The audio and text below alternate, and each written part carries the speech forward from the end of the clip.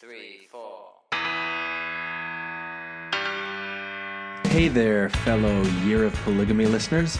This is Glenn Ostlund from the Infants on Thrones podcast, and Lindsay has asked me to put together this little promo to share with you some very exciting news. First of all, it goes without saying that Lindsay has done an amazing job with this podcast over the past 3.5 years. But I'm going to say it anyway. Lindsay has done an amazing job with this podcast over the past 3.5 years. And now she's ready to take it to the next level. Now, what exactly is that next level?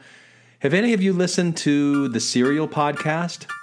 From This American Life and WBEZ Chicago, it's Serial, one story told week by week. I'm Sarah Koenig. How about S-Town? Something's happened. Something has absolutely happened in this town. There's just too much little crap for something not to have happened. Finding Richard Simmons?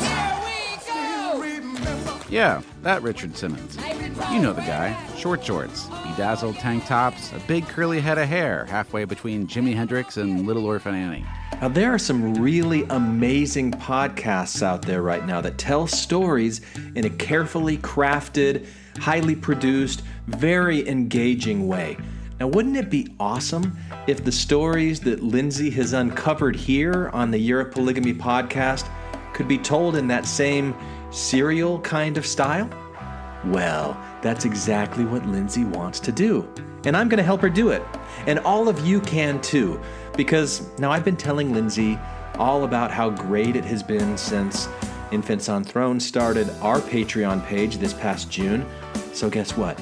Lindsay is starting a Patreon page for Year of Polygamy too. I know, right?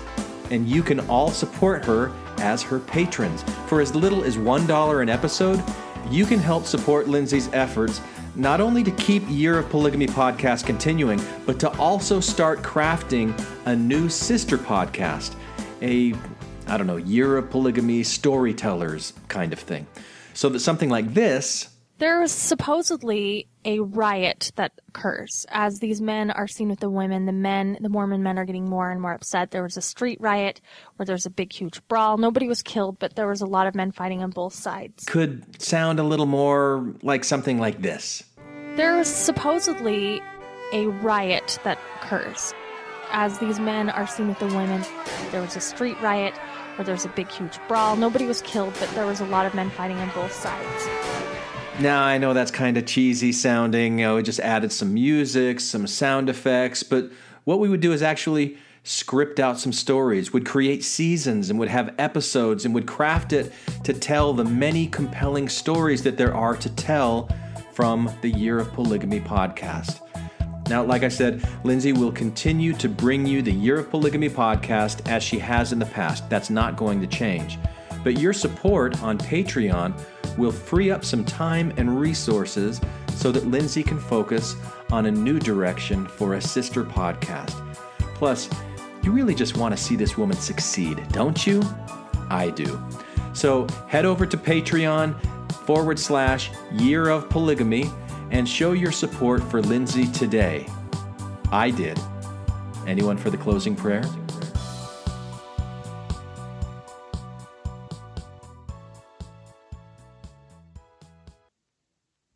The Sunstone Theological Society presents the singer Swap Siege, Revelation or Retaliation, recorded live at the 1988 Sunstone Theological Symposium, held August 17th through the 20th, 1988. We take you to the University Park Hotel in Salt Lake City, Utah, where the program is just now beginning. Please them. The subject is the singer Swap Siege, Revelation or Retaliation. The paper is going to be given by Ogden Kraut. And I knew Mr. Kraut by reputation. I had heard quite a few books he'd written. And a few years ago I had read a book by a Protestant theologian that was called Was Jesus Married? And the first book that I had run across of Ogden Kraut is entitled Jesus Was Married. So the Protestant raises the question, and Mr. Kraut answered it. he will be presenting his paper after, and afterwards there will be time for questions. Mr. Kraut.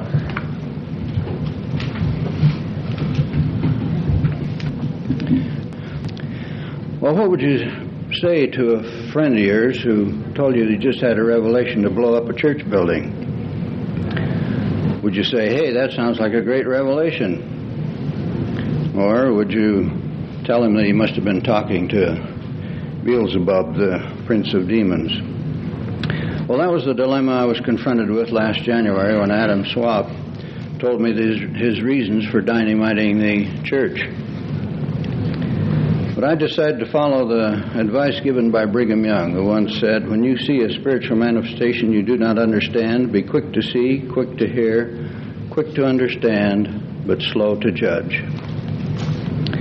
Well, several days before the church bombing, I made plans to take a Sunday dinner up to Vicki Singer and her family.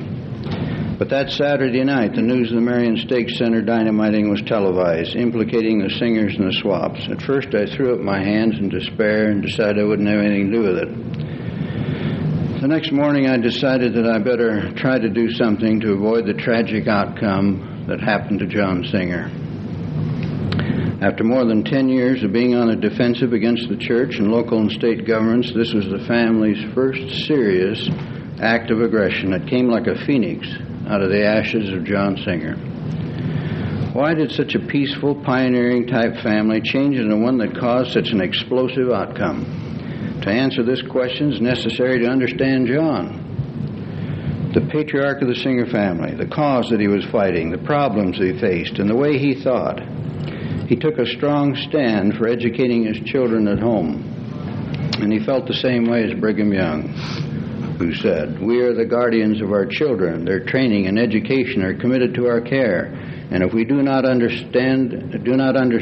ourselves pursue a course which will save them from the influence of evil, when we are weighed in the balance, we will be found wanting, unquote. And from Joseph F. Smith, who said, but some Latter-day Saints are so liberal and unsuspecting that they would just as soon send their children to Mr. Pierce down here as to anybody else. I would not do it. However good a man Mr. Pierce may be, he should not teach one of my children as long as I have the wisdom and the intelligence to teach him myself, or could find a man of my own faith to do it for me. This is true doctrine, and no man can take any exceptions to it, unquote. Many years ago, Ezra Taft Benson emphasized that the federal government should have no control in the field of education. He said, there is absolutely nothing in the Constitution which authorizes the federal government to enter into the field of education. Federal taxes for education means federal control over education. No matter how piously the national planners tell us that they will not dictate policies to local school systems, it is inevitable that they will in the long run. In fact, they already are doing it. Unquote. Well, John and Vicki Singer understood those rights and freedoms, and they had studied the Scriptures, the Constitution, the teachings of the Founding Fathers of the LDS Church and the American nation. They were also familiar with the U.S. Supreme Court Justice William Brenneman's statement in 1963, which said, attendance in public school has never been compulsory.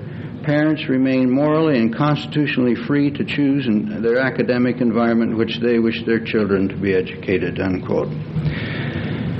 Well, therefore, in 1973, they felt justified, in fact, duty-bound, to take their children out of public school, to protect them from the vices and corruption that were so prevalent there, and to provide them with a better education at home, just as many other concerned American families are doing.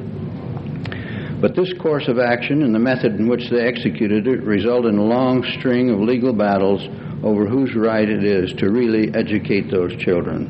In fact, the question that once came up, do we own the children or does the state own the children? That's just about the final line. Well, following is just a brief outline of the main events between 1973 and January 1979, when John was killed. March 29, 1973, John Singer took his children out of public school. 1974, request granted for testing, monitoring, and evaluation of Singer students by school authorities. September 1975, John Singer refused further testing of his children. Harassment began. June 15, 1976, court hearings began in Summit County. August 1977, Trial held and singers were found guilty with a bench warrant issued for their arrest. November 1977, deposition with Judge Bachman. Sentence, 60 days in jail, $299 fine. December 16, 1977, John supplied witnesses but would not attend his hearing. Warrant was issued for his arrest. January 3, 1978, a new hearing. Witnesses supplies, but Singer family did not attend because of threats that the children be taken and they'd be found guilty of child abuse. March 4, 1978, Judge John Farr Larson ordered contempt of court, issued warrant for arrest. Judge Larson said in court that he was not impressed with those who say God's law is above the law of the land. July 1978, John is afraid to leave his property, but he feels he's protected on his own land. July 17, 1978, John Singer took a second wife, Shirley Black. This was just 6 months before his death. November 1978, John's brother Harold met with Governor Scott Matheson and informed him that John would never fire the first shot. Early January 1979, continual snowmobile activity surrounding the Singer farm. January 18, 1999, John left his property to go to the mail at the end of the lane, and he was shot and killed. Vicky went to jail, and the 7 children went to a foster home. During the early stages of John Singer's trouble over the school issue, I gave him many papers and legal documents and cases and decisions to help him with his homeschool program. Even though his educational problems were eventually resolved, his situation seemed to get worse. On one particular television interview, he said this: "Why is it so hard that an individual cannot just plainly obtain his freedoms and his rights to do in his own family as he pleases? Why is it so hard to accomplish? Why must it always be that a man should sacrifice or compromise on his beliefs or liberties in order to be able to just get along?" Well, a few weeks before John's death, his yard was filled with cameramen, news media, and visitors. And I came up there and saw it and said to him, "John, for a man who wants peace and privacy, you're a failure." And he busted out laughing with a very boisterous laugh, which was one of his distinctions. But his situation went from bad to worse. About 10 days before he was shot, I spent the weekend at his farm. And during the visit, I noticed several snowmobiles buzzing around the place. They were even coming up there at night. And I asked him about him, and he said, "Well, there's someone working for the police." He said, "I think they're going to use violence against me." And I said, "John, they're not that dumb." A few days later, he was dead. Well, certainly Vicky Singer deserved her day in court, either to settle a claim or else have a jury settle her mind as to the proper course of justice and what happened. I took Vicky and a few other family members up to Wyoming to meet with Attorney Jerry Spence. Vicky told him it would be a battle over constitutional rights and correct principles, not for money or out of vengeance.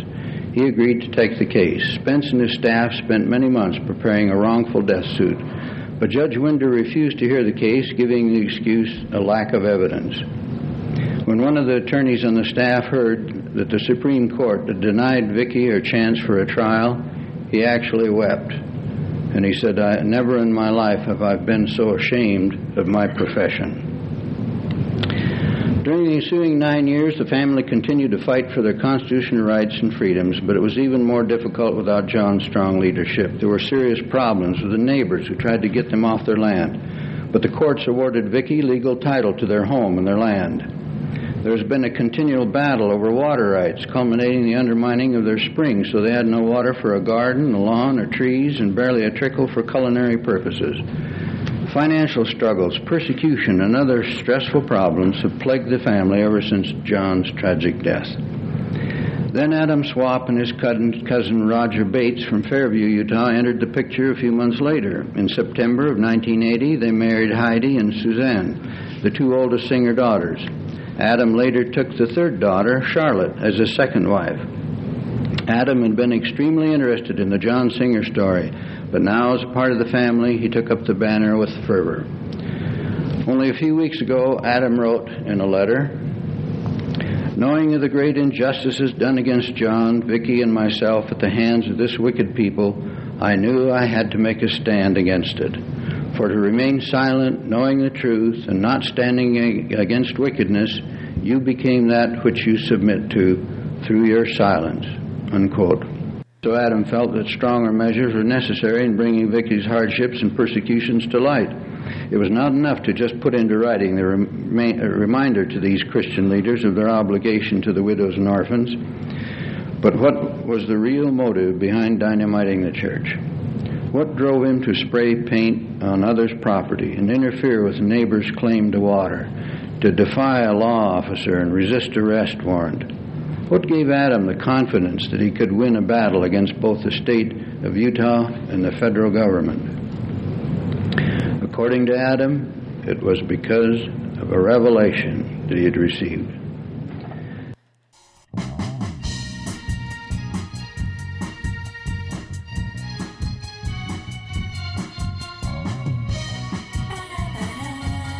Hello and welcome back to another episode of the Year of Polygamy podcast. I'm your host, Lindsay, bringing you another story into the insights of Mormon fundamentalists and Mormon plural marriage. Here we go again. If this is your first time tuning in, the podcast is made to go in order.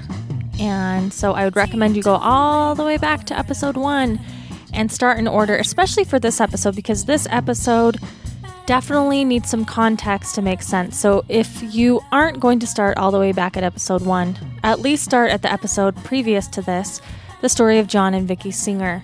That's going to set you up for what we're going to be talking about today.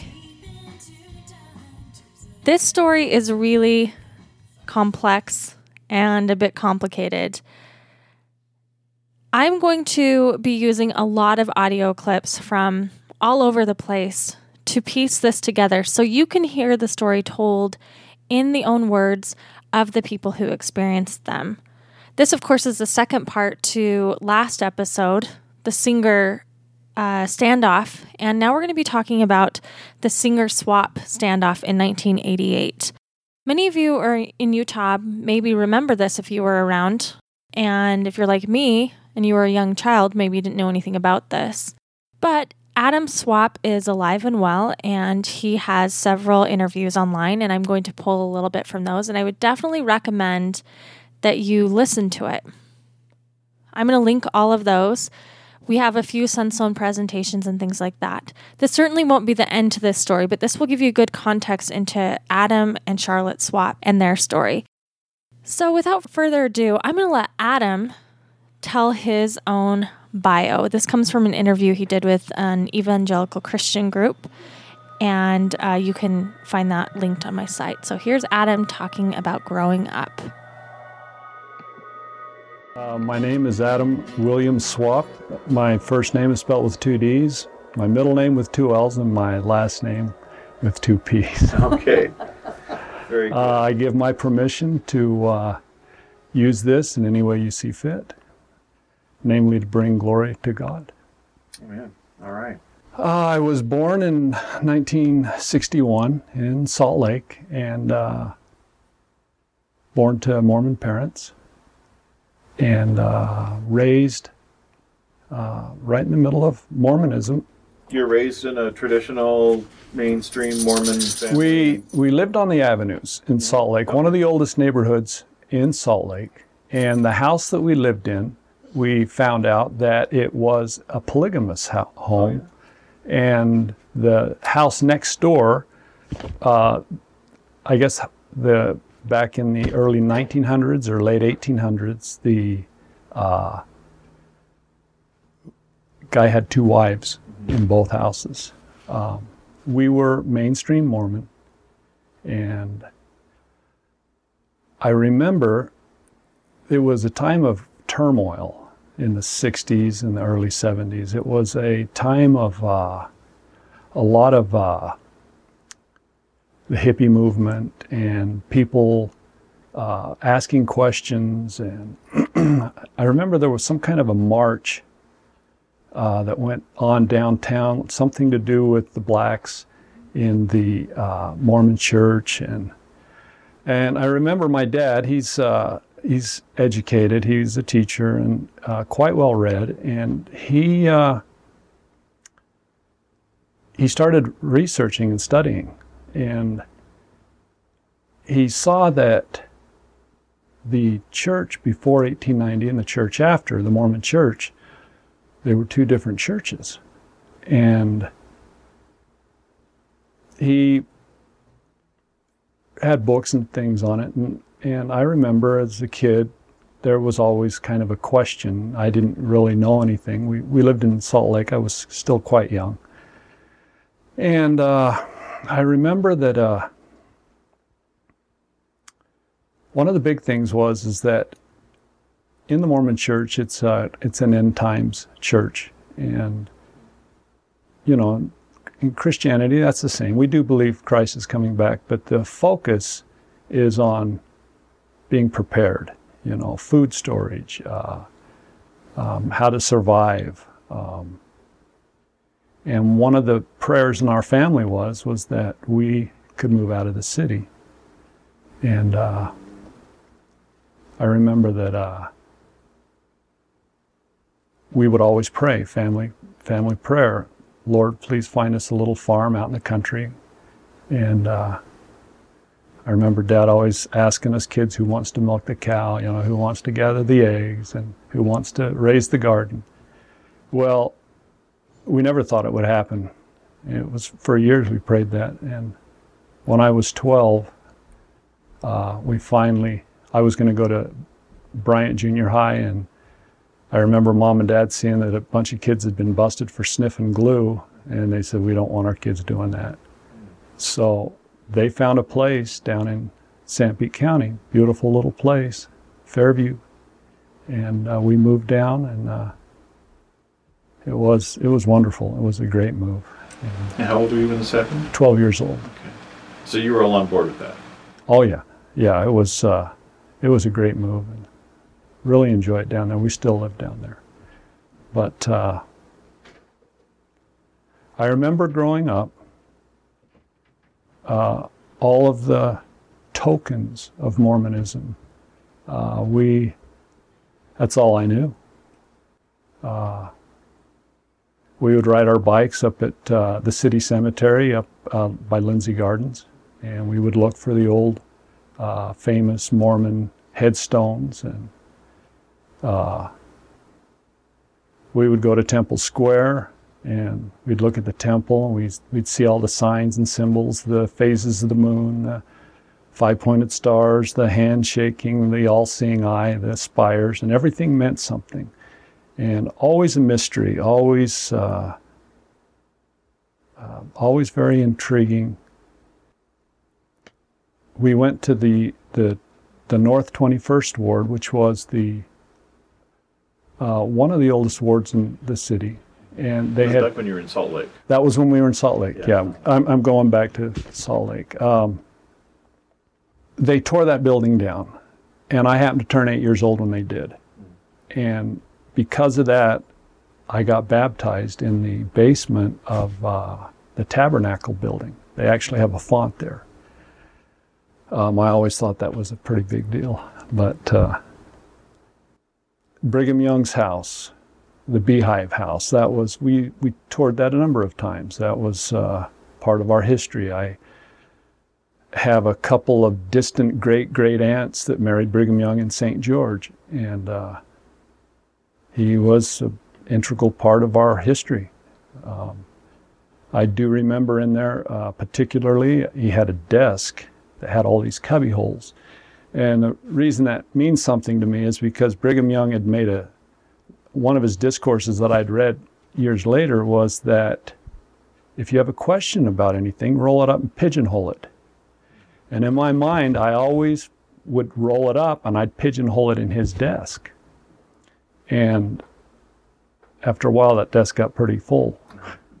But that was my visual when you had a problem with, how does the Adam God doctrine work? How does, all of these different things work? I would always pigeonhole it and put it in that imaginary desk.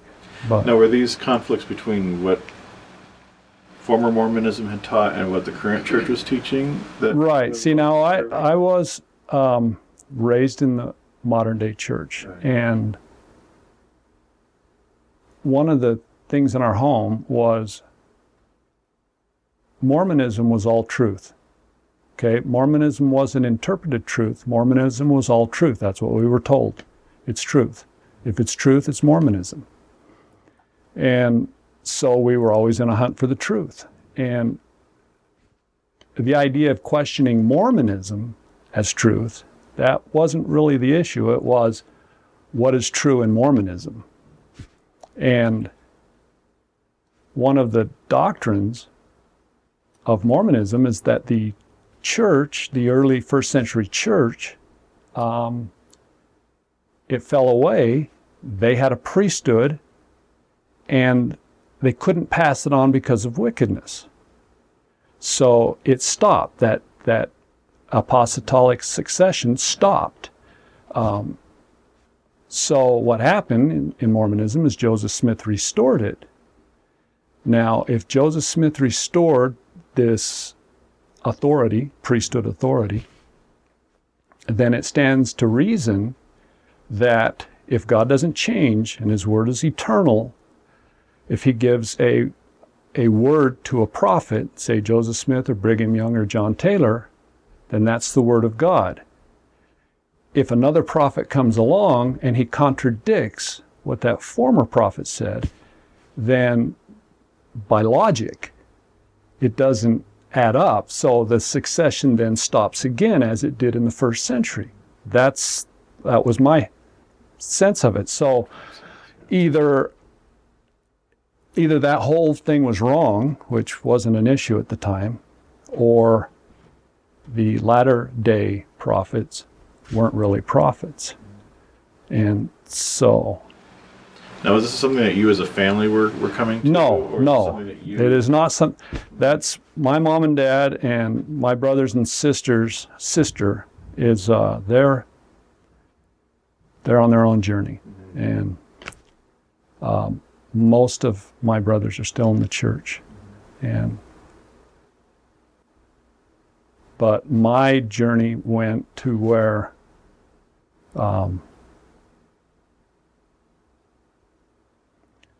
I studied.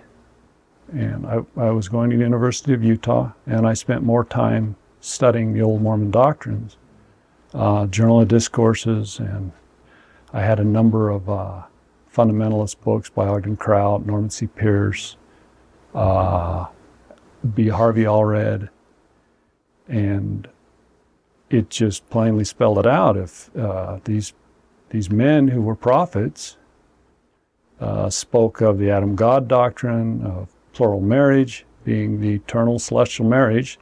Celestial marriage was plural marriage. It wasn't just being married in the temple, it was actually plural marriage. And so it was like, if these are the doctrines, where do I stand? And one of the sections in the Doctrine and Covenants speaks about a setting in order, that there will be one mighty and strong who comes and sets the house of God in order.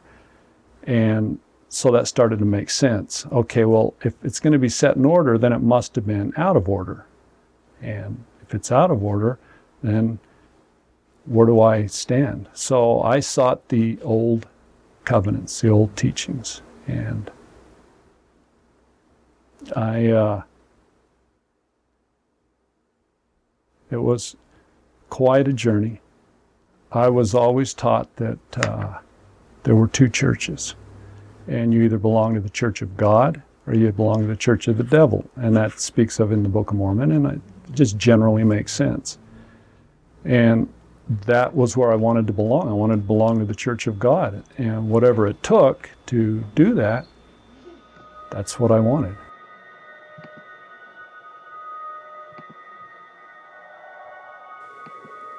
Okay, so these videos put out by Sacred Groves Ministries are actually really valuable. And if, like I said, if you're interested in this topic, you need to go back and watch the interview. Watch Adam as he talks about this. He comes across as a very approachable, serene man. He's got dark eyes, dark hair, and he's got sort of that Mormon, Utah Mormon drawl about him when he talks.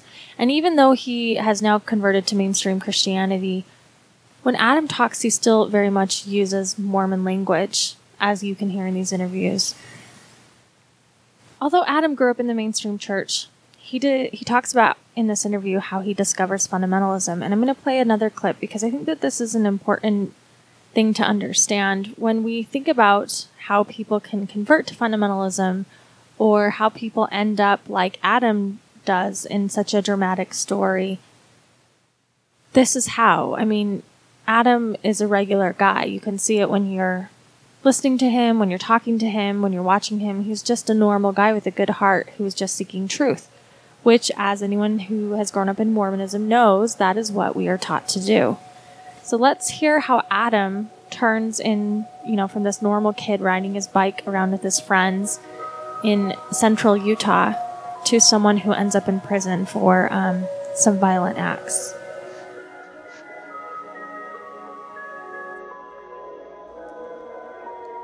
There was an incident that I had when I was in junior high. We had moved down to Fairview, and a friend of mine, his name was Stephen, he told me at school, he says, "I've got something I want to tell you." And I says, "Well, what is it?" And he says, "I can't tell you." And I says, "Well, then why did you tell me?" And I chased him around the school all day. He really intrigued me. "No, my dad swore me to secrecy that I couldn't tell." And I said, "Stephen, you got to tell me." And I remember at the end of the day, we had to ride a bus from Moroni to Mount Pleasant and Fairview. I grabbed hold of him, I threw him up against the bus, and I said, "Stephen, tell me." And he said, "Oh, you can't tell anyone." He said, "My dad told me that Adam is our God." And I said, "What? Adam is our God?" I couldn't even understand what he was talking about. He says, "Yeah, I can't," and he would not tell me anymore. That was it. So I got home, and Dad got home from work. I asked Mom, she knew nothing about it. And I asked Dad. And Dad said, "I don't know." And I remember him and Mom going in the other room and talking about it. And they came out and they said, "We can't tell you." Now, that's the worst thing you can tell a kid. "We can't tell you." That's what your friend had said. I says, "Dad, what's this about investigating all truth?" I mean, we had books on everything. From flying saucers to esoteric knowledge, hollow earth, Bigfoot, you name it. There were no questions that we couldn't ask in our home. And when he says, "I can't tell you," it was like, "Are you serious?" And I says, "Dad, you got to tell me." And he says, "Look, I'll let you read it for yourself. Whatever you do with it, it's your business." And I'll never forget, he got out the Journal of Discourses, Volume 1, page 50. And Brigham Young said, "He is the only God with whom we have to do." And that was a big deal. And I remember asking it at church. And in fact, the guy I asked had no idea even what I was talking about. But that was a milestone in my journey.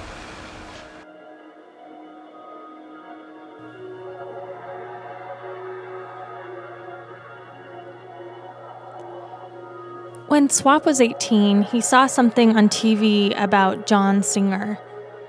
Now, of course, we talked about John Singer last episode. John Singer is the man who was up in Marion, Utah, having a standoff with the government about homeschooling his kids. He was also a Mormon fundamentalist and a polygamist. And John Singer wanted to teach his children an education that he wanted, not a secularized education from the state.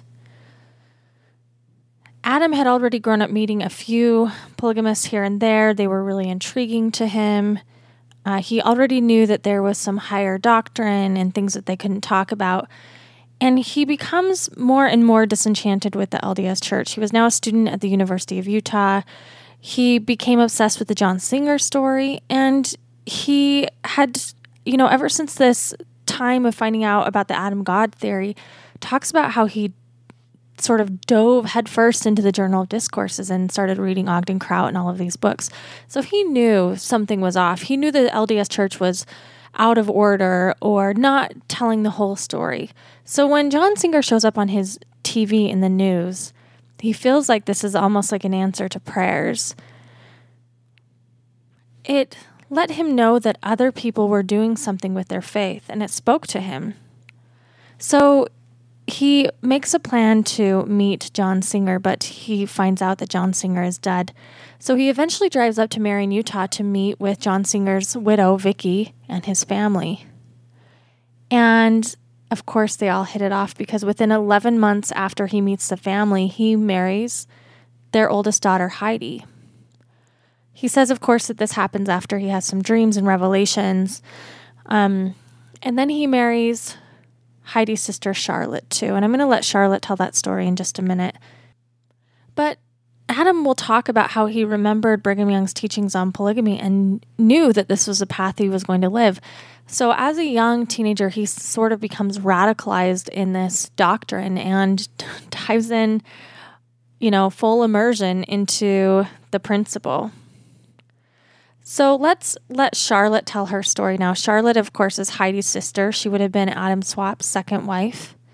I'm not including the first part of her interview here where she talks about the death of her father, but I definitely recommend going to the source and listening to it. It's really interesting, and she talks about how she was a young girl when her father was killed in the original standoff, years before she had met Adam Swapp, and how it had impacted their family, and I think it's really important. But I want to share where she talks about meeting Adam Swapp here.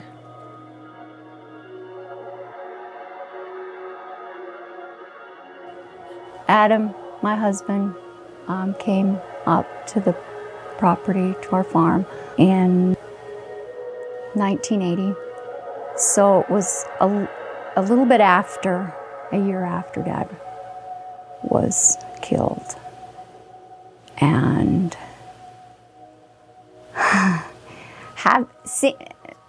when I first met my husband, when I first met my soon-to-be husband, he was a breath of fresh air. He was full of energy. He was very positive, very upbeat. And not to mention, he was way, way good looking. The first minute I saw him, I knew this is the one. Him coming onto the scene was such a blessing. It helped fill that hole that was there, that was taken. That was left, I should say. He first married my sister, my oldest sister. And then after he married her, 3 years later, he married me, which my sister, when they were engaged that night, I was just crying because it was like, I liked him so much. And my sister comforted me, said, it's okay, Charlotte, Adam can have many wives. And so it's just, she comforted me, which... And was that a source of comfort to you? Oh, yes, definitely. And so, like I said, 3 years later, I married him. And we, as a plural family, we had a good marriage. Yes, we had jealousies, but it was, we were friends. And like I said, my sister, we were close and growing up. I had a son, and one of the greatest joys in my life is to have our son. I had him named before I was even married. I was going to have a boy, and his name was going to be John, after my dad. And it was just great. But then we, of course, were still in this little community. And of course, polygamy is not a good thing. After my father was killed, our neighbors took us to court to take our property away because we didn't have a legal deed. Because my father's uncle made a covenant back then. And it wasn't on paper. And when you don't have it on paper, you're hit. And he worked for my uncle for that property for 17 years on the farm. We went to court, and thankfully there were witnesses still alive that knew my dad's uncle, and they were there. And the judge awarded us the property and our spring. So that didn't work with getting rid of us, so they went up 100 yards and they undermined our... First they took our irrigation away, and then they took our culinary water almost completely away. And I mean, the children were getting sick. It was just, the place was dying, all the fruit trees. It just was mounting, the injustice, the persecution. But the last straw is water. You can't live without water. And so when they went up there and undermined the spring, they actually put in a whole collecting system that was completely, they broke the law. We went to court, pleaded our cause. You know, when you're a fundamentalist Mormon, you're not going to get justice.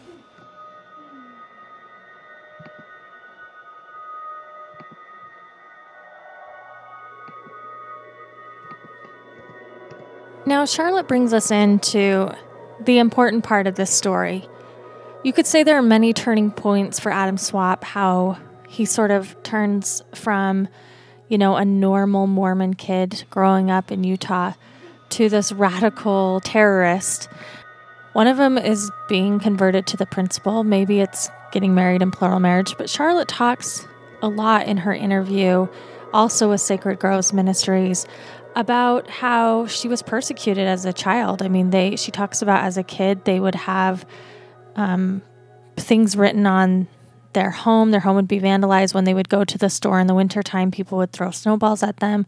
One time someone killed a rabbit and rubbed the blood all over their property. I can imagine that, like early Mormons, the sense of persecution makes it easier to justify violence because it's happening to you. But Charlotte's talking about this as they are trying to live their little lifestyle on this property, trying to recover from the death of her father, feeling very bitter, very angry at the government and at the outside world. They get into this war with their neighbors over land rights. So I'm going to let Adam talk about how he responds to that.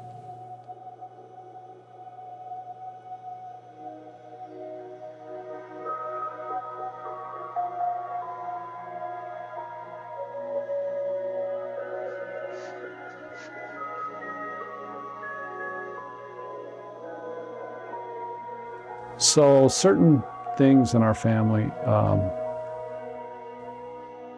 there was a spirit of us against them. And, our neighbors, we lived in the middle of a 180-acre farm of John's relatives. They were modern-day church. He had a little 3-acre parcel right in the middle of their place. And they didn't like us. And they took our irrigation water, and then they undermined the city of Marion, undermined our head house to our spring. And all of these things just emboldened and our feeling of being persecuted and us against the world. And in reality, you were being persecuted. Well, yeah, there was definitely an element of persecution. Whether or not we helped to bring that on or not. As I got reading later, when they persecute you in this city, flee to another. And I thought of that when I read that. Yeah, why don't we just leave? But taking our water was a big deal. And that was kind of the main catalyst that set me on a course to where I went down and blew up the Mormon church. I'd went up tried to take the water back. They had put up a head house above ours, a couple 100 feet above our head house, where they had dug down to the strata. And they'd taken the water, and there was a certain strata of water, and they got gravel and pipes and drained our head house by about 90%. And I went up with the black ABS hose, and I found a place where I could hook it into their system, and I put it back into our head house, and they took it, and then they went up. Got another one, and excuse me, and this is all happening up in the forest, okay? And so I was digging a trench, and the sheriffs came up. They'd called the sheriffs. It's their property. I was taking back the water. Well, by this time I'd armed myself, and one of the teachings of Brigham Young mainly, was you stood and you fought manfully. You did not fear the faces of your enemies, and that proved your priesthood. If you could stand up and fight, didn't matter what the odds were. Being humble and submissive and turning the other cheek and loving your enemies is Matthew 5:44. Right. That wasn't an issue. It was being manful, doing the right thing. That's what. So the sheriffs come up, and I told them I wouldn't leave until I had buried the pipe. And they didn't want a confrontation, and they left. I buried the pipe, and it was left alone for a while. Then they stopped it again. Somehow, I can't remember how. But there was one of the people that I believed at the time had a hand in killing John, lived down on the main road, and this was Halloween time. And he had a display on his lawn of a car. There was a car parked on his lawn, and he put all these dummies, probably his kids did it, put all these dummies on the car as if the car had run into him.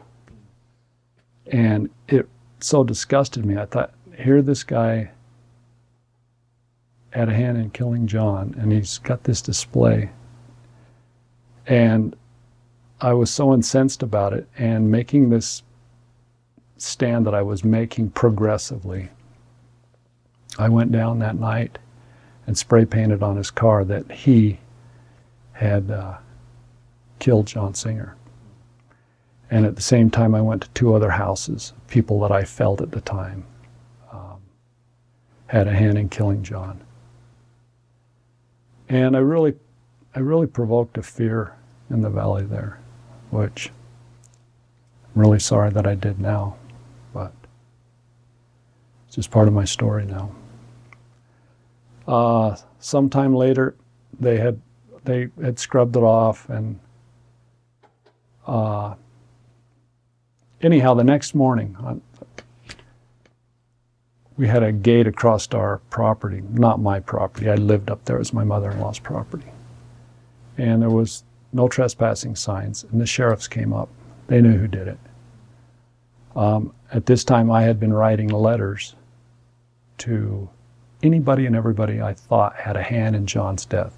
Judges, lawyers, it didn't matter. If your name came up, I wrote you a letter, or I put your letter on one.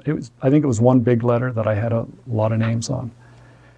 And I didn't threaten them personally, but I told them if they didn't repent, that they would suffer judgment, God's judgment, they'd go to hell. And so the sheriffs knew about me.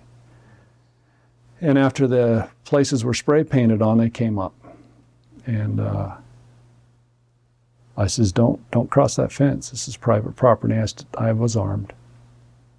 Well, both of them come up over the fence. And I shot over their heads. And that was the turning point.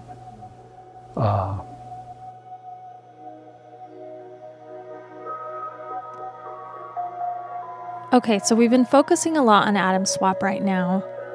But another person you need to know is John Timothy Singer. He is John Singer's son, and he is absolutely a huge part of this story too. So he's going to show up in this story now as well.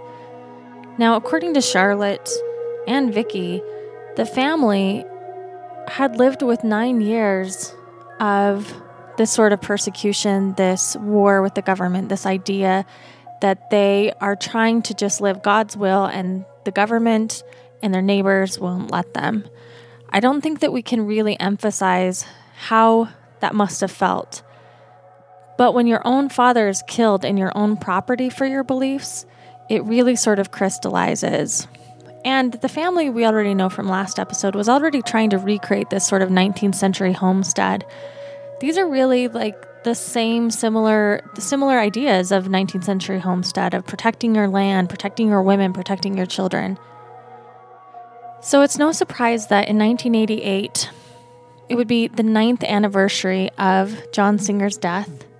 Adam Swap has a plan to make things right. As you heard in his interview, he said his stance was progressively radicalizing. He considered himself a spiritual heir to the family, and they would have considered himself that as well.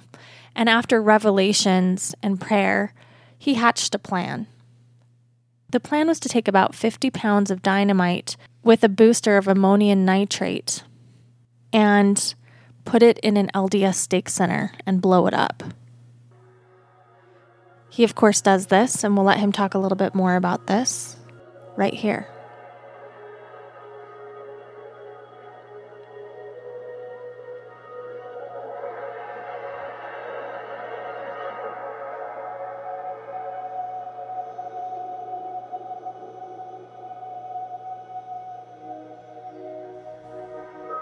It was a pride thing, now that I look back on it. But it was also part of how you did it. And I received revelation that I was to blow up the church. And to understand the mindset, it's difficult to explain it. But you have self-fulfilling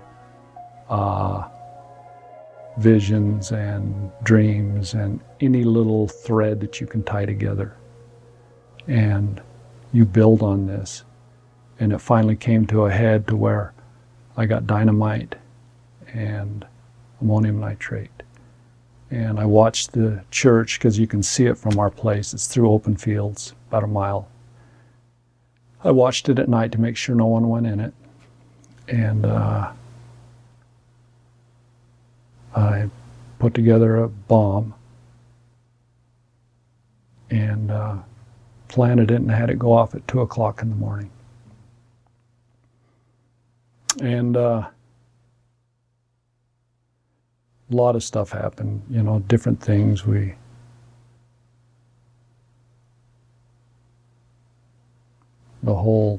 I'm not even going to really get into the siege, but there was a 13-day siege. And it ended up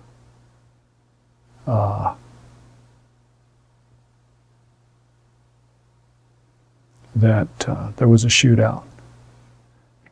My brother-in-law was shooting at dogs that they had sent at me, and the bullets went through his door. And I got shot in the chest and the arm. And one of the bullets that was sent at the dogs killed an officer. And I think this would be a good time.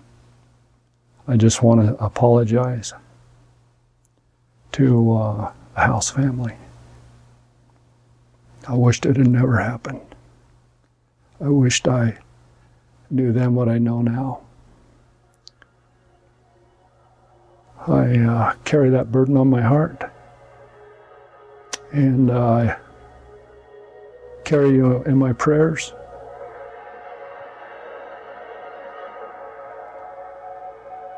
I'm sorry that it happened.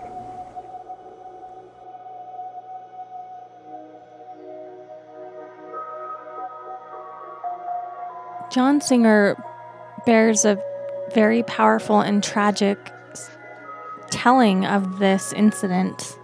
You can't see it, but in the video, his eyes are teary. They're full and heavy with regret.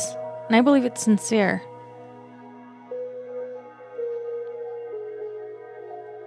let's talk about how, of course, the news goes wild. The news is all over this. They were fascinated 9 years earlier with John Singer's death, and of course, this is something that they never expected would happen. Here's how the Chicago Tribune reported on the incident, quote, "The family got their wish just after dawn Thursday when a police plan went awry. Police wanted to blind Swap temporarily with a booby-trap strobe light, then use a police dog to subdue him. John Nielsen, Utah's public safety director, told reporters that a loudspeaker was designed to set off the blinding light when Swap moved in. But Swap triggered the flash by shooting the loudspeaker with his rifle instead of moving it by hand."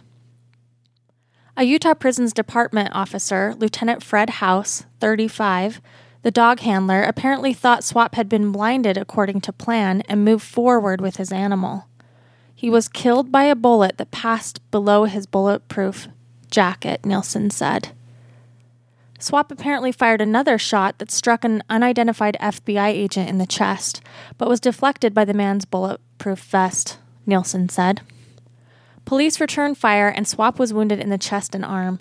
He is expected to live, and Utah Governor Norman Bangerter, who said at a news conference that he authorized the police action after receiving 3 violent and rambling letters from Swap on Wednesday.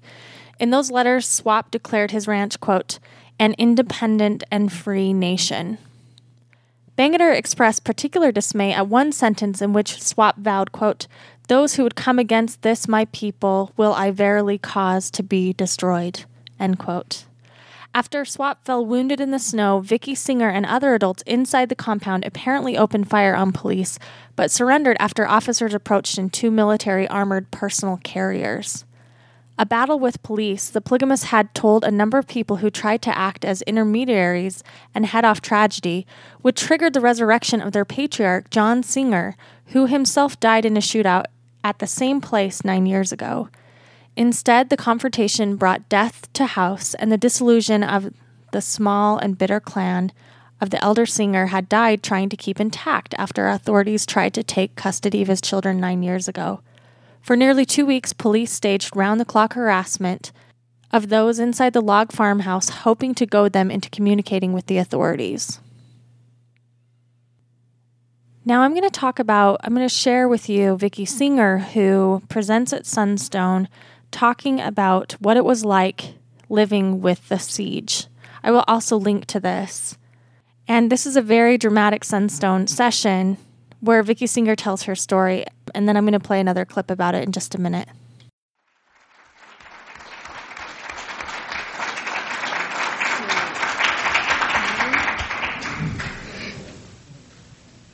Go ahead. Okay. I'm done. All right. I have a few notes here that I'll just go over briefly. 5 minutes is not very long. But I was asked to speak on SWAT teams. SWAT teams, Special Weapons Attack Teams. I've had 2 different experiences with having been in siege-type situations that were very serious. But in our experience in 1988 at the siege at Marion, SWAT teams performed a battery of psychological war-type scare tactics, finally ending in the shooting of Adam Swap. There is a listing of up to 200 officers involved in the 1988 siege at Marion. In the siege of 1978-1979 involving John Singer, there were similarities in SWAT team tactics, and it was stated as a fact that SWAT team personnel are trained to shoot to kill, not to wound or maim. This was admitted to in depositions taken by Jerry Spence from SWAT team members involved in John's death. I've taken some notes from my journal listing the tactics used in 1988 siege at Marion. Along with these tactics, they used subtleness and lies over the news media for the public's sake. I'm sure a lot of people are naive and believe such plots. I'm listing here, there were low-flying aircraft surveillance. There was low-flying aircraft surveillance constantly circling our home. They came very low and close, and at times the whole house would just shake. There were big arc lights stationed all around our property, and it was just a blinding brightness. You couldn't shoot the arc lights out. They would continually shoot flares into the air throughout the night, lighting up the entire sky. We heard on a scanner that they would do something to our water system, to our spring. They said over the news from Command Center, quote, "We don't know what singers will do tonight if their water freezes up." Well, we knew that they must have some kind of plan to, quote, freeze our water up. So this was not true because running water doesn't freeze. That night they went up there and cut off our water. They forced a buckshot shell into the pipe, the water pipe. There was a sharpshooter that fired shots to cut off our electricity. They also had this small plane that would continue to dive at our house to try to scare us out. It kept coming over the 13-day period at intervals. It would just dive as close to our home as it could possibly come. And the sirens, I think that was one of the worst tactics. It was just a terrible loudness, deafening, piercing power. It made tremendous pressure upon our heads, ears, and bodies. Torturous, piercing vibrations hurt my heart area. The noise assault was very hard to bear. Of course, they had emphasized their concern for the children beforehand. This was unbearable for adults to go through, let alone children. So sometimes a person wonders about how much the concern is. They put a huge strobe light down on the lane right directly in front of our house, and it pulsed on and off, and I've never seen such blinding brightness. The SWAT team forces came onto our property in the night. One night we got up and we saw that they had been right outside our cabin. There were footprints in the snow. They reported to the media that we shot 70 times at lawmen. Never once did any one of our family shoot at a lawman. A lot of men. The men, Adam and John, tried to shoot the blinding lights out along with the torturous, piercing sirens, and they could not. The arc lights, you can't shoot those out, but the sirens, finally, they were able to disconnect those or something because they were just. I mean, it was devastating. It was just torturous. But anyway, this is where any shots were directed towards those two very hard to bear tactics. Wasn't it any person? They announced over the media that we had dynamite in our house. We did not. We had a feeling that they may be plotting to blow us up or something similar to make it look as if we had committed suicide. And I just said, sounds a little familiar. Remember Waco? Christians do not believe in suicide. Our phone lines were cut off. Only FBI could contact us and vice versa. On the 13th and last day of the siege, Adam was shot. 2 tanks, big white Army personnel carriers, came roaring onto the property, mowing down the gate and the trees, and we thought they were just going to mow right into our homes and just total us. We were yelled at through loudspeakers to come out. My 2 daughters had to carry their little babies bundled in their arms down the lane in the snow. Officers yelled at them, "Drop your babies, throw down your babies." They yelled it louder again, but the girls would not. My daughters said, "You'll have to shoot us first."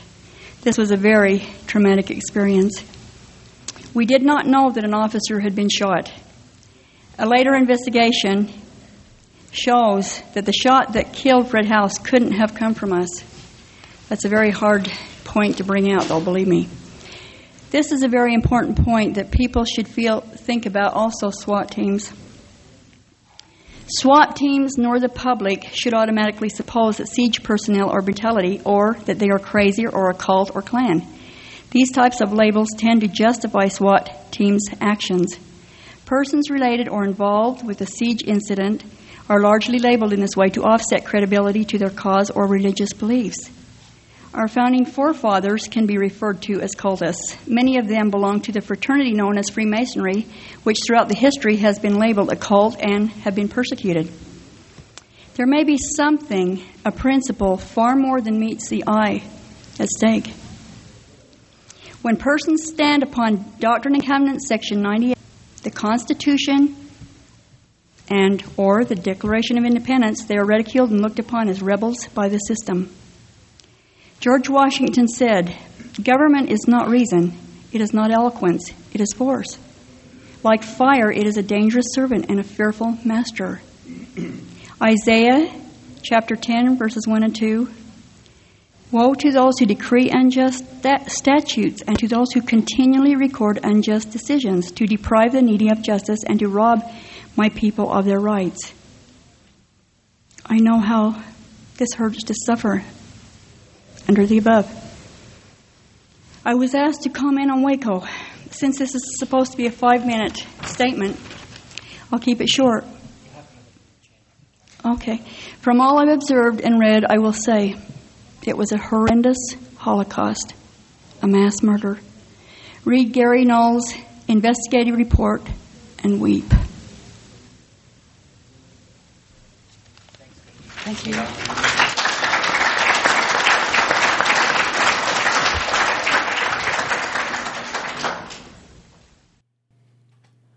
When we listen to Vicki tell her story, I can't help but think about the language she uses. For me, as a Mormon girl, everything about her talk is familiar to me, right down to her cadence and her accent and the way that she cites scriptures. I can't help but think of how early Mormon saints would have felt about persecution. It's very similar if you look at the same context of early Mormon saints being rebellious against their government, if they felt similarly justified. Now, this particular Sunstone talk made the news because of what would happen in the Q&A after. Of course, this was held in 1995. It was after, long after the standoff had happened. But someone happened to be in the audience related to Fred House. Of course, Fred House is the officer that was killed. And you just heard Vicki talk about it. And in quite a dramatic, emotional Q&A, the mother of Fred House stands up and confronts Vicki. And I'm going to play that for you here so you can hear it. Thank you.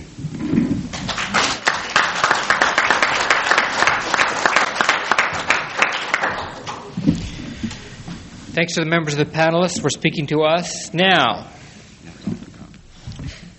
we can go to your questions if you have some that are really urgent. Otherwise, I have some written down that I would like to cover. But if you have a question or comment that you'd really, really like to make, raise your hand or stand up and make it. Yes, ma'am. I'd like to make one comment. Take the stand. It was my daughter's husband and her 3 children that were killed by the Singer Swaps. And this has been a terrible thing in our lives for 9 years. And you were wrong, Vicki. You were wrong. He was killed by the bullet that came out of your house. My son, John Timothy Singer, is the most beautiful young man. When no one knew that anyone had been shot, and when he heard that, he was in shock. It's so hard to bear either side of our tragedy. My son's in prison. He's in a wheelchair. He's in a double prison. And I know how hard it is to lose a father and a husband and a son. I know it's hard.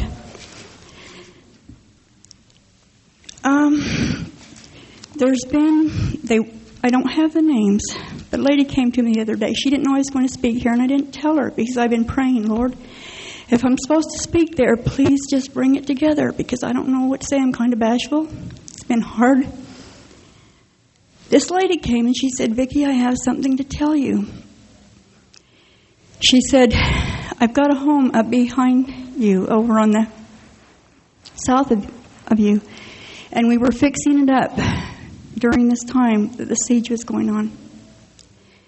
What happened? She said they had come up the very day, the 13th day, the day that Fred House was killed.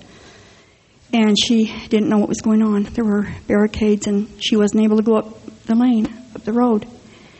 And she asked the officer, she said, we need to get up to her home. And he says, well, we'll have to escort you. But she says, what's going on? And he said, an officer killed another officer. My sister's daughter dated an officer. He said they killed their own man. It's very hard. People think we're mean, hateful, vengeful. If they could see my son right now, they see a most beautiful soul. He studies the Book of Mormon, Doctrine and Covenants. He studies in prison. And he does not waste his time. But he said, Mother, I've thought this over so many times. And he said, there's no way. There's no way. My daughter, if she could just stand and speak 1 minute and tell what this private investigation found out, I wish she would, because it's not easy to have to bear some of the things we've had to bear.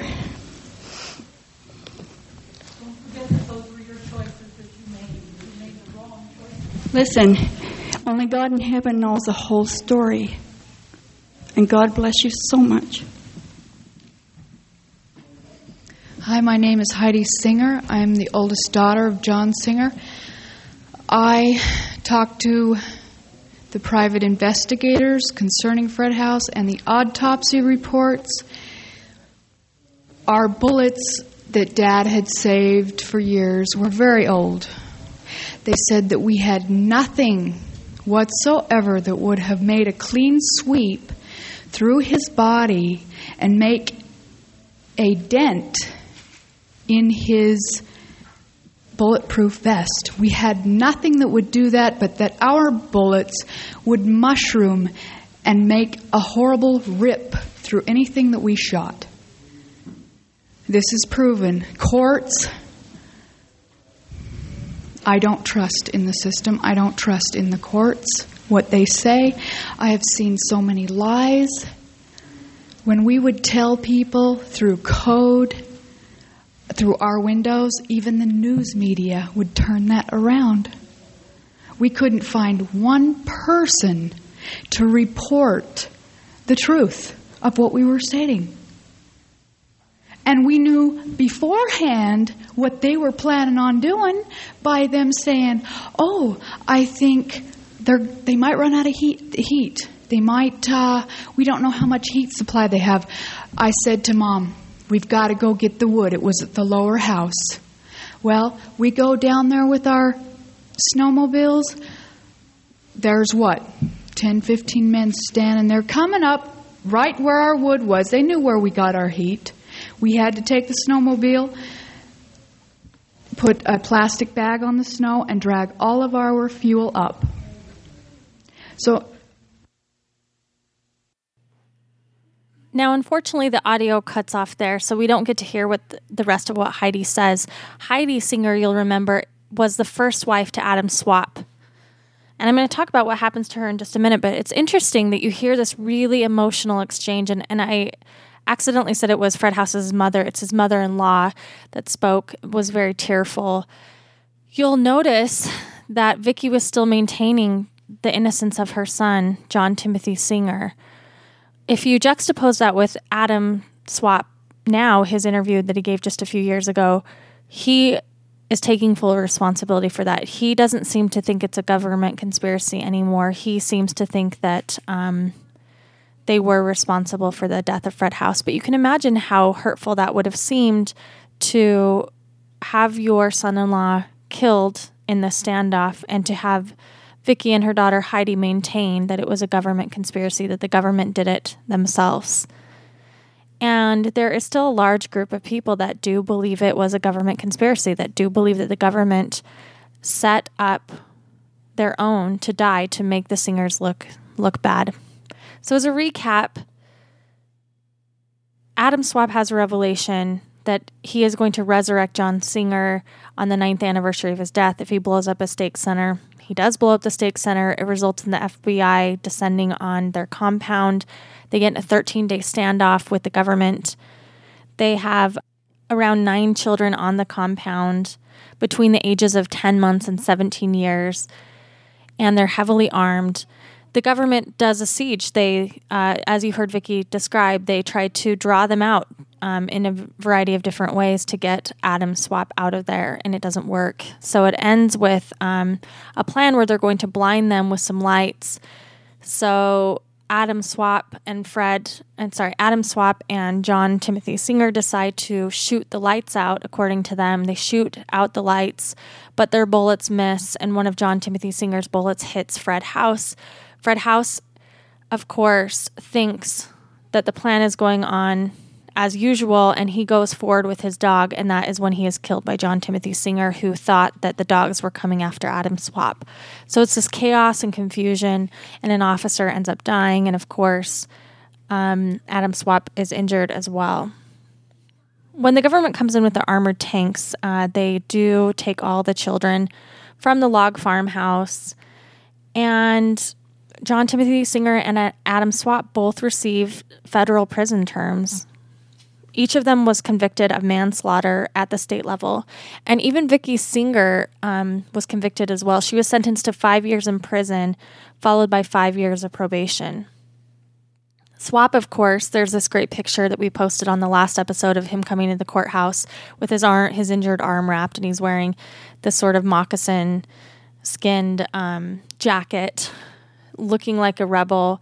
He declares that God would say that he would not serve any time, and, has a revelation that he wouldn't serve. Of course, that doesn't happen. He does serve. He began serving his federal sentence up until 2006, and then he started his manslaughter sentence, and he had several parole hearings to get out, and he was finally released from parole on July 9th of 2013 with the help of Fred House's widow, who wrote a letter saying that she believed that she forgave him and believed that he was sincere in his remorse.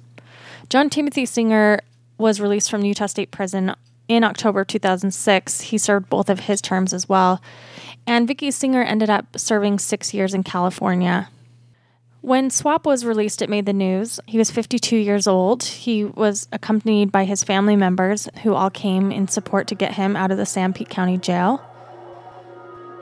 Man who shot and killed a Utah corrections officer during a 13-day standoff will soon have freedom for the first time in 25 years. The Utah Board of Corrections has granted parole to Adam Swap. In 1988, Swap bombed an LDS meeting house in Camas. Lieutenant Fred House was killed in the standoff that followed. The Corrections Board says Swap has shown great remorse and rehabilitation. He'll be released in July. During his time in prison, he became a born-again Christian. Here's what he said in a statement as he was released. Quote, "I desire when I get out of prison to live my life in such a manner that my family, friends, neighbors, and community would find my presence in their lives a benefit and a blessing." He claimed that he was a different man. He said that prison was the best thing to ever happen to him. Of course, Heidi Swap, who we just heard in the Sunstone Q&A, who was his first wife, leaves him shortly after he goes to prison, but Charlotte stayed with him and raised all the children while Adam was in prison. They kind of joke in their videos with Sacred Groves Ministries that, when she would have her conjugal visits with him in prison, that she got to see him more then than she did when she was a plural wife. But she stayed by him. Adam Swap claims he coped with the rocky prison experience by reading from the New Testament. Here he discovers the concept of grace, which he had never really understood. It was really unfamiliar to him in Mormonism, because Mormonism is, of course, based on works before grace, which a lot of Christians find heretical. He read the Bible so many times it began to convert him to being a born-again Christian. He says in this interview that he read the Bible 88 times in 6 years. After serving over 25 years in prison, he was released with a letter of recommendation from Anne, the widow who was shot by the officer killed that day. And now Swap has devoted his life to God, just like before, but in a different way, with a ministry of being a born-again Christian. John Timothy Singer is also a born-again Christian, and you'll find he and others like him go to the Manti pageant to try and deconvert Mormons out of Mormonism into mainstream Christianity. We haven't heard a lot from John Timothy Singer. He's kind of laid low, but I want you to hear his testimony about being born again, because I think that this sums up where the story has been left for now. This clip that I'm going to share has John Timothy Singer really ardently talking about his faith now. In the background, you will hear music. The music is from the Manti pageant. And for those who don't know what the Manti pageant is, it's a very famous Mormon pageant that is put on every year in Manti, Utah. close to where actually Adam Swap grew up. In Manti, they recreate the story of the Book of Mormon on the hill. And I went there as a youth many times. It was some of my favorite memories. We would go down for what we called youth conference, where the whole youth from my area would take a bus and we would drive down and spend a few days there watching this pageant or do it in a day trip. It was great fun. In this video, you can see John Timothy Singer standing in front of the barricades, where I assume he is standing with other protesters to show that Mormonism is now corrupt and to relate people back to Jesus. And in this interview, it's also strange. Listen to how he sort of shies away from his past. He uses careful language. At one point, he talks about being in prison, and he talks about a bunk instead of and then he corrects himself and says bed. And I think that's an interesting thing to state where he's at. Not that I think that he's trying to hide it. I just think that it shows this idea of being born again. And it asks a lot of really important questions. What do you do when you have experienced something like this in your past because of your faith? It appears that these men retreat back into faith, just a different kind of faith.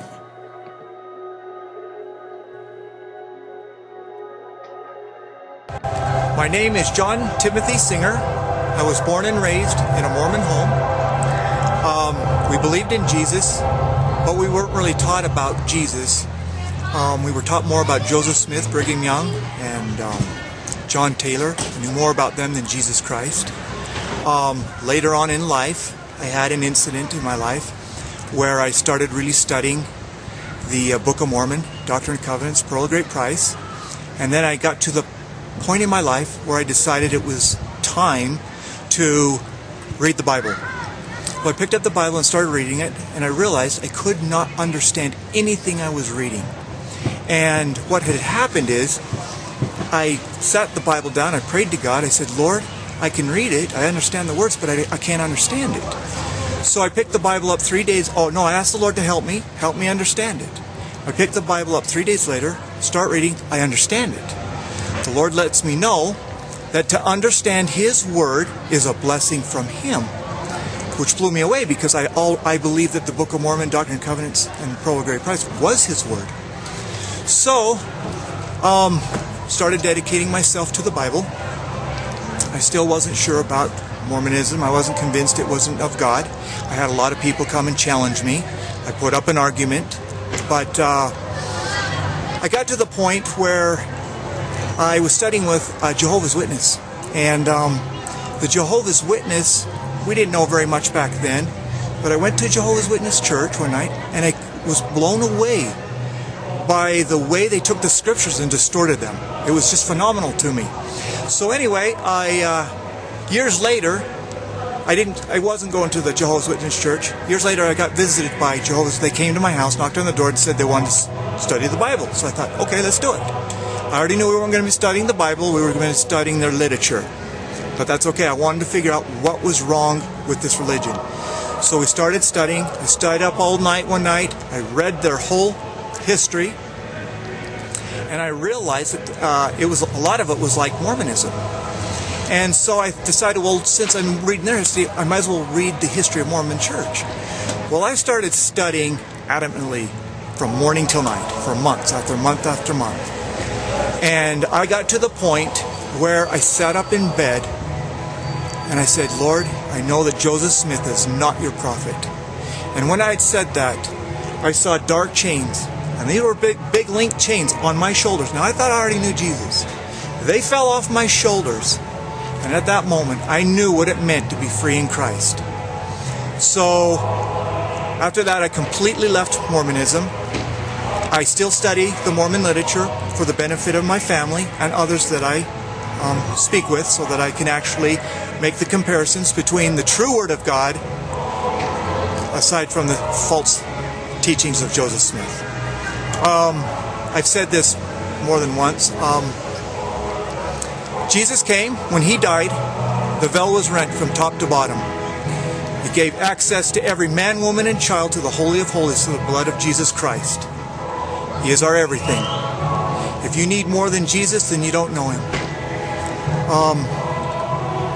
My thing is if you are in the Mormon Church, go do your research. Don't be afraid to. If the elders are telling you not to, what are they afraid of? Because I'll tell you what, anyone can come and challenge me on the Bible. I am not afraid. I stand on the rock, which is the Word of God, Jesus Christ. If you can't do the same in your religion, there's a problem. I'll tell you what, when people used to challenge me, I used to get standoffish. Why? One day I was sitting right by my bunk, my bed, and I said to myself, I was very angry because I was challenged. I had to analyze that anger. Why was I angry? Why was I so angry? If I'm standing on what is true in Mormonism, then where's this anger coming from? Now that I'm in the Bible and I get challenged, I don't get angry. I'm patient. I'm loving. I care for that other person because you know why? I was lost too, and I needed to be found. It took Jesus 20 years to get to this hardened person, but he got there. So give your life to Jesus. Go do this as well. Go look at the archaeology of the Bible, then go do the same for the Book of Mormon. You'll be astounded. You will not find archaeology for the Book of Mormon. But I'll tell you what, you get on the internet, you can spend months looking at everything that the Bible has to present. Jesus Christ is the answer.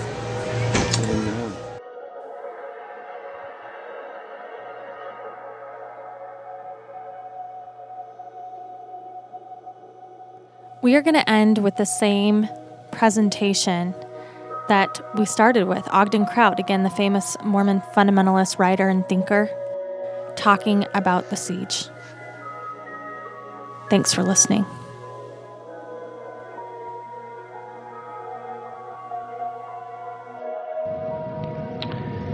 And again he warned, nothing is of greater injury to the children of men than to be under the influence of a false spirit when they think they have the Spirit of God. Unquote. Well, revelations have been claimed on the basis of long pilgrimages, great sacrifices, wars, and killings. The LeBarons and Laffertys took a course of killing because the revelations they claimed were from God. Over 100 different prophets with their revelations have left the LDS Church since its organization.